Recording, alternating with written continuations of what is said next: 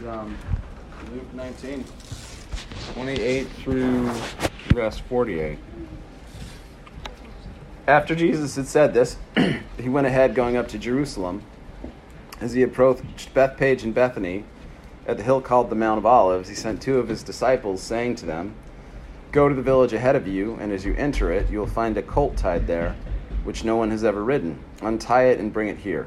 If anyone asks you, 'Why are you untying it?' say, 'The Lord needs it.'" Those who were sent ahead went and found it just as he had told them. As they were untying the colt, its owners asked them, "Why are you untying the colt?" They replied, "The Lord needs it." They brought it to Jesus and threw their cloaks on the colt and put Jesus on it. As he went along, people spread their cloaks on the road. When he came near the place where the road goes down the Mount of Olives, the whole crowd of disciples began to joyfully praise God in loud voices for all the miracles they had seen. "Blessed is the King who comes in the name of the Lord.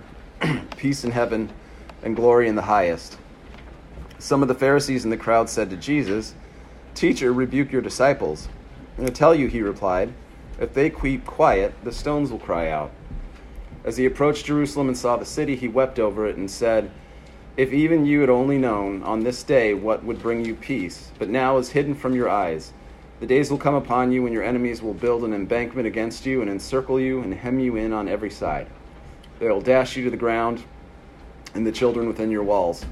They will not leave one stone on another because you did not recognize the time of God's coming to you." When Jesus entered the temple courts, he began to drive out those who were selling. "It is written," he said to them, "My house will be a house of prayer. You have made it a den of robbers." Every day he was teaching in the temple. The chief priests, the teachers of the law, and the leaders among the people were trying to kill him, yet they could not find any way to do it because all the people hung on his words. So we started on the road to Jerusalem, I guess 2 weeks ago, before we did a little interlude into Psalm 118. And if you remember, Jesus declared Zacchaeus the son of Abraham, and then recites the parable of the minas to the crowd, which, if you recall, is about a king who goes to a foreign city to be crowned the sovereign, but his own people resist him, and so they kind of send a party after him and say that they don't want him to be the king. And then, the guy is actually installed as the king, and Jesus ends last week by saying, "Bring all my enemies in front of me so that we can kill them." It's a story of a king who goes somewhere, undergoes conflict and comes back, is installed and makes things right. And last week we looked at Psalm 118, which was the culmination of the Egyptian Hallel. It's also a retelling of a story of Exodus, of exile, and of home, of people who God establishes a relationship with, who wander in the desert, who are brought back, who establish a temple, who establish a city. And Psalm 118 is basically a celebration of things being made right, of establishing a home. And it's the psalm that, like we talked about last week, like a little nesting egg, right? God is in the temple is in the city, ruled by a king with a prophet. The city is situated as a center of and place of beginning making the world right. And for as long as I've known him, Trey has basically done some version of the shtick that the temple is kind of a microcosm of the world, is a representation of and a signifier for and the concrete place where God's presence is embodied and where things are made right. And, the point of the last 2 weeks was to talk about this idea of, this is not just a question of reestablishing the legitimacy of Israel. And of course, in Luke, it's a question of extending the idea of Israel as a kind of representation of the kingdom. But I really wanted to kind of drill in on this idea of home, of a home in which God is in the temple, where the temple is ministered to by God's priests, and where God's chosen king was on the throne, where God's prophets were holding that king accountable, and basically where everything falls into place. That's the point of the kind of nesting egg metaphor. It was about putting the universe back together in the proper order. And it all centers around the presence of God in the temple. So, both the story of Psalm 118 and the story of Zacchaeus, they're both stories about people coming back to and also being on the road to the fulfillment of Jerusalem. So Zacchaeus is a guy that's kind of cast out. We talked about all the reasons why people wouldn't have liked Zacchaeus very much, but he's invited in. He's declared a son of Abraham. And in the same way in Psalm 118, there's a celebration of the kingdom being made right. Now, the hardest part about the last 2 weeks was that thing at the end of verse 27 where Jesus is referring to one of the sons of Herod who had called all those enemies in front of him and had them slaughtered. And, well, that's what Jesus had just finished saying in verse 27. And that serves as the kind of pivot to his entry into Jerusalem for today. So in verse 28, when it says, after Jesus had said this, told the parable of the minas and talked about the king, Jesus goes on ahead, going up to Jerusalem. As he approached Bethpage and Bethany, as the hill called the Mount of Olives, he sent 2 of his disciples, saying to them, go to the village ahead of you, and as you enter it, you'll find a colt tied there, which no one has ever ridden. Untie it and bring it here. If anyone asks you, why are you untying it? Say, the Lord needs it. Those who were sent ahead found the colt just as he had told them. They were untying it. The owners asked him, why are you untying the colt? And they replied, the Lord needs it. Now, I went back multiple times on each of the kind of gospel versions of Palm Sunday before I did the deal about Jesus coming into one side as a king and Caesar coming in, or Pilate coming in representing Caesar as one side of the king. It's like this kind of epic movie score where all the parties are coming in for the final battle. I think one time I did it about the ambivalent number of donkeys that are represented in the story. We did it once talking about the significance of the palm, the cloaks, etc. There's lots of different ways of telling this story, but usually when we tell the story, we kind of see it as the prelude to the big event that is Easter, that is the cross, and that is the resurrection. And of course, it's not wrong to see it as the prelude, but one of the things that really strikes me this year when reading Psalm 118 and thinking about the road to Jerusalem is exactly that idea that, what is happening here is more than just resistance of Roman colonialism, is more than just reestablishing a king for Jerusalem, but I really wanted to kind of drill in this Palm Sunday on the idea that Jerusalem is being put back in order so that the world can be put back in order. And I want to talk through the story with that in the background of it. The other thing is, every time you do the story, the real difficulty is figuring out exactly what the crowd is doing and exactly what it means. So sometimes some interpreters talk about it as the crowd seeing the character of Jesus as a king. Other people see it as the crowd mocking Jesus. Other people see it as an incomplete realization. But thinking about that idea of restoring Jerusalem, I think, really adds to how we might think about that on Palm Sunday. So this first piece that we looked at, 28 through 34, the story about the colt, etc., it's one that you kind of don't really see the full and really interesting parts of this story in the English. The Greek, I think, is much better on it. And the Greek here might indicate that maybe the disciples don't fully get the thing that's going on. There's 2 examples of it. So the word that is translated in our text for today, go, which is a pretty neutral term, the Greek word there is hupago, and there's lots of other words for go. The weird thing about this, and maybe it's just because of the funny way that people translate, I don't know what was the first recorded donkey jacking in history, I guess. Hupago actually means something like sneak or slip into the town. The second thing about the Greek here that the English doesn't really render is that the phrase "the Lord needs it" is really, really interesting. It could also be translated equally legitimately, if not better, as it is the colt's master that has need of it. Because remember, what's the word for Lord? Or master or owner, or any of those things. It's kurios. And it's the same kurios that's used across this text, which gives it a really interesting flavor if you think about it. So if anyone asks, Jesus says, when you're jacking the donkey, tell them that the kurios needs it, the colt's master needs it. And unfortunately, as we see in the story, there's this funny little detail. The master of the colt, the actual owners, show up, and what do the disciples do? They do exactly as they're told. So they look at the owner of the colt and they say, where are you going with my donkey? And they say, oh, the donkey's master needs it. It doesn't really square with it, the nice interpretation that we have as we kind of put it in the English and parse between the Lord and the master of the donkeys. But it's one of those lovely moments that's in line with the messianic secret of sermons past, where Jesus is intentionally playing with the idea of lordship.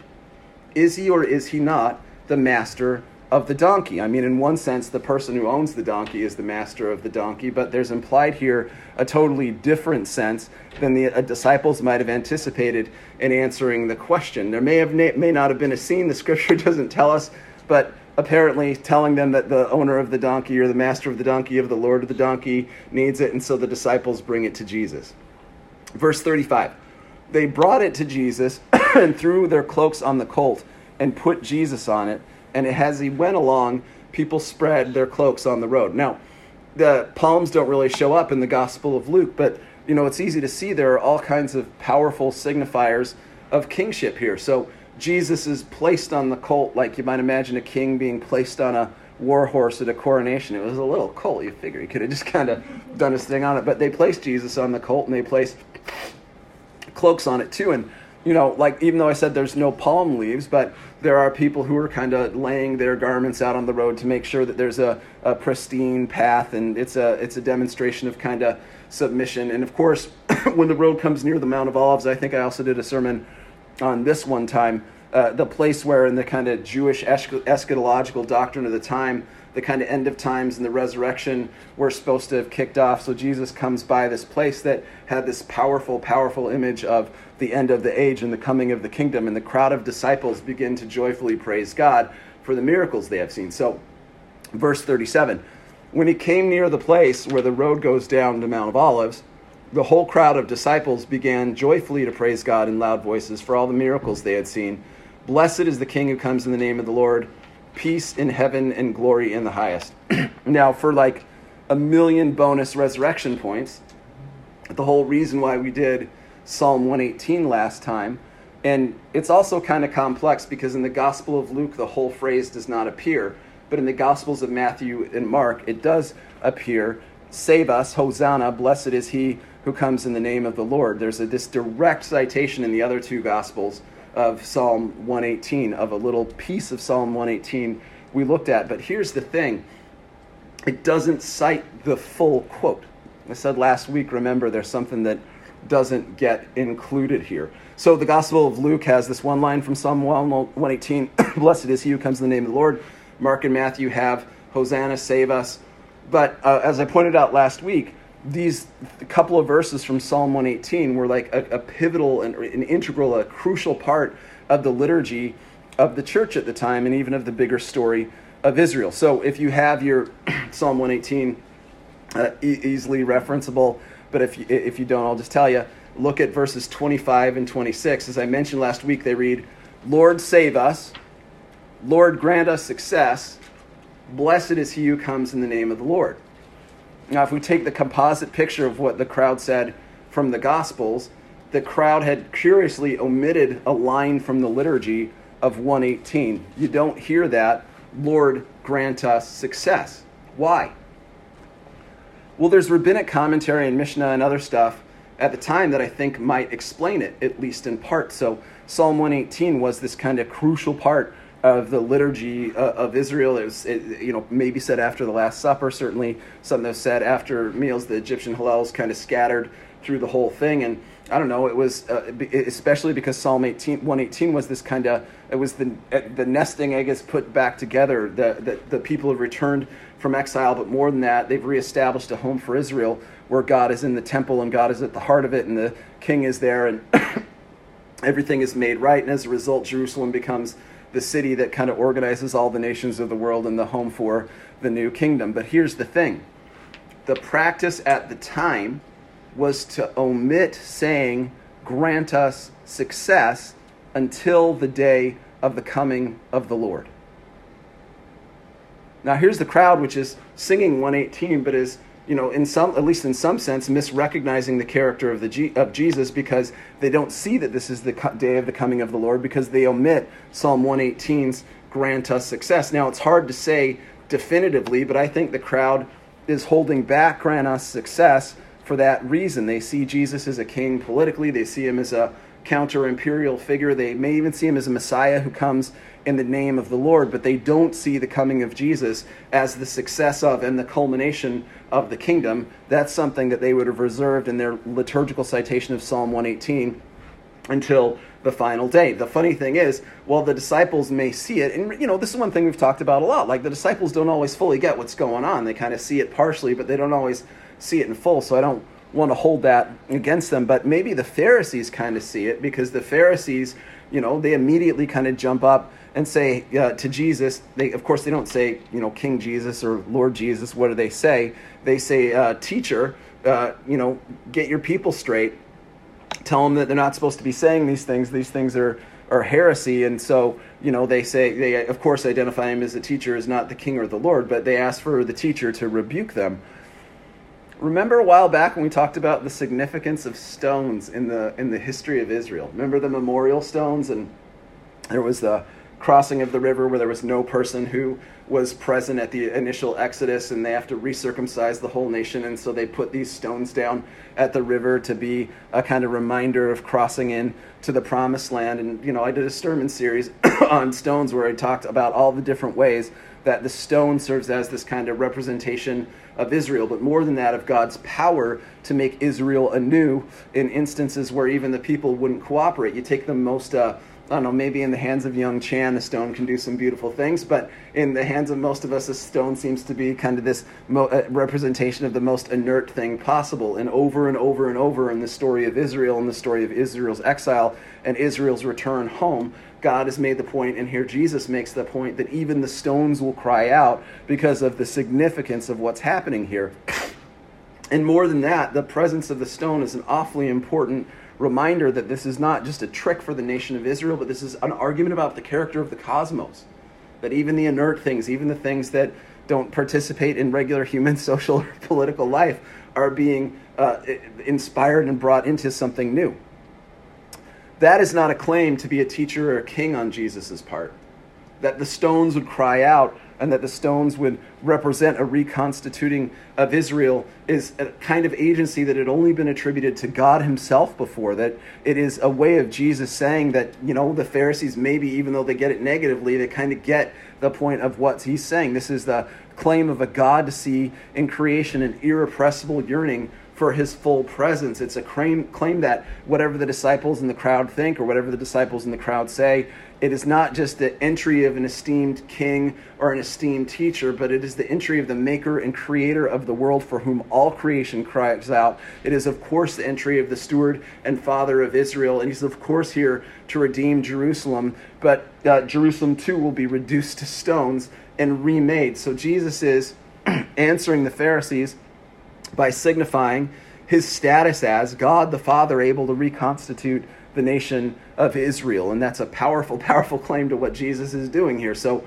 verse 41, Jesus finishes kind of telling off the Pharisees about the stones. And what does it say? As he approached Jerusalem and saw the city, he wept over it and said, "If you, even you, had only known on this day what would bring you peace, but now is hidden from your eyes. The days will come when your enemies will build an embankment against you and encircle you on every side. They will dash you to the ground, and the children within your walls. They will not leave one stone on another, because you did not recognize the time of God's coming to you."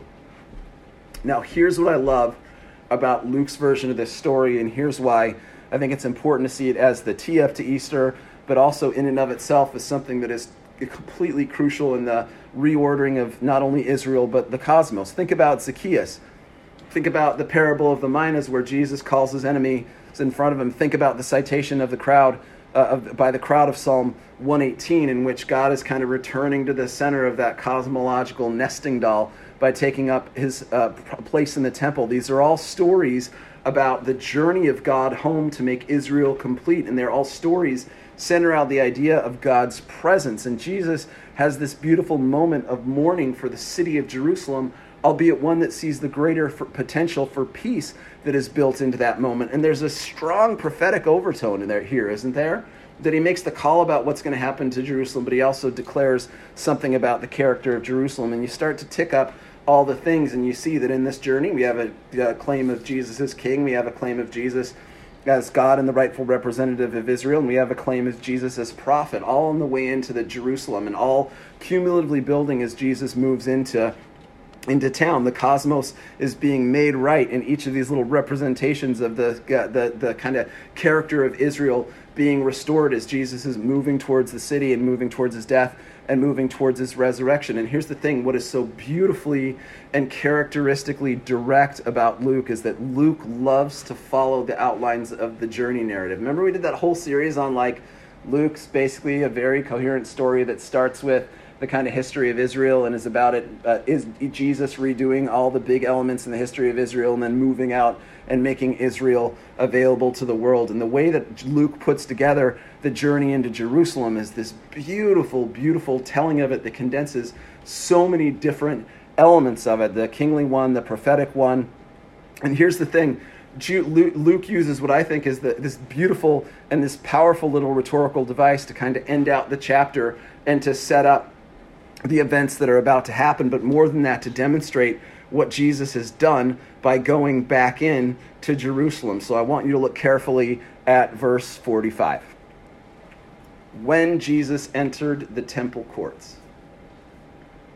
It's one of those places in Luke where Luke doesn't say, X thing happened and then Jesus decided to go to the temple courts. Luke has written that as if it is a when and not an if.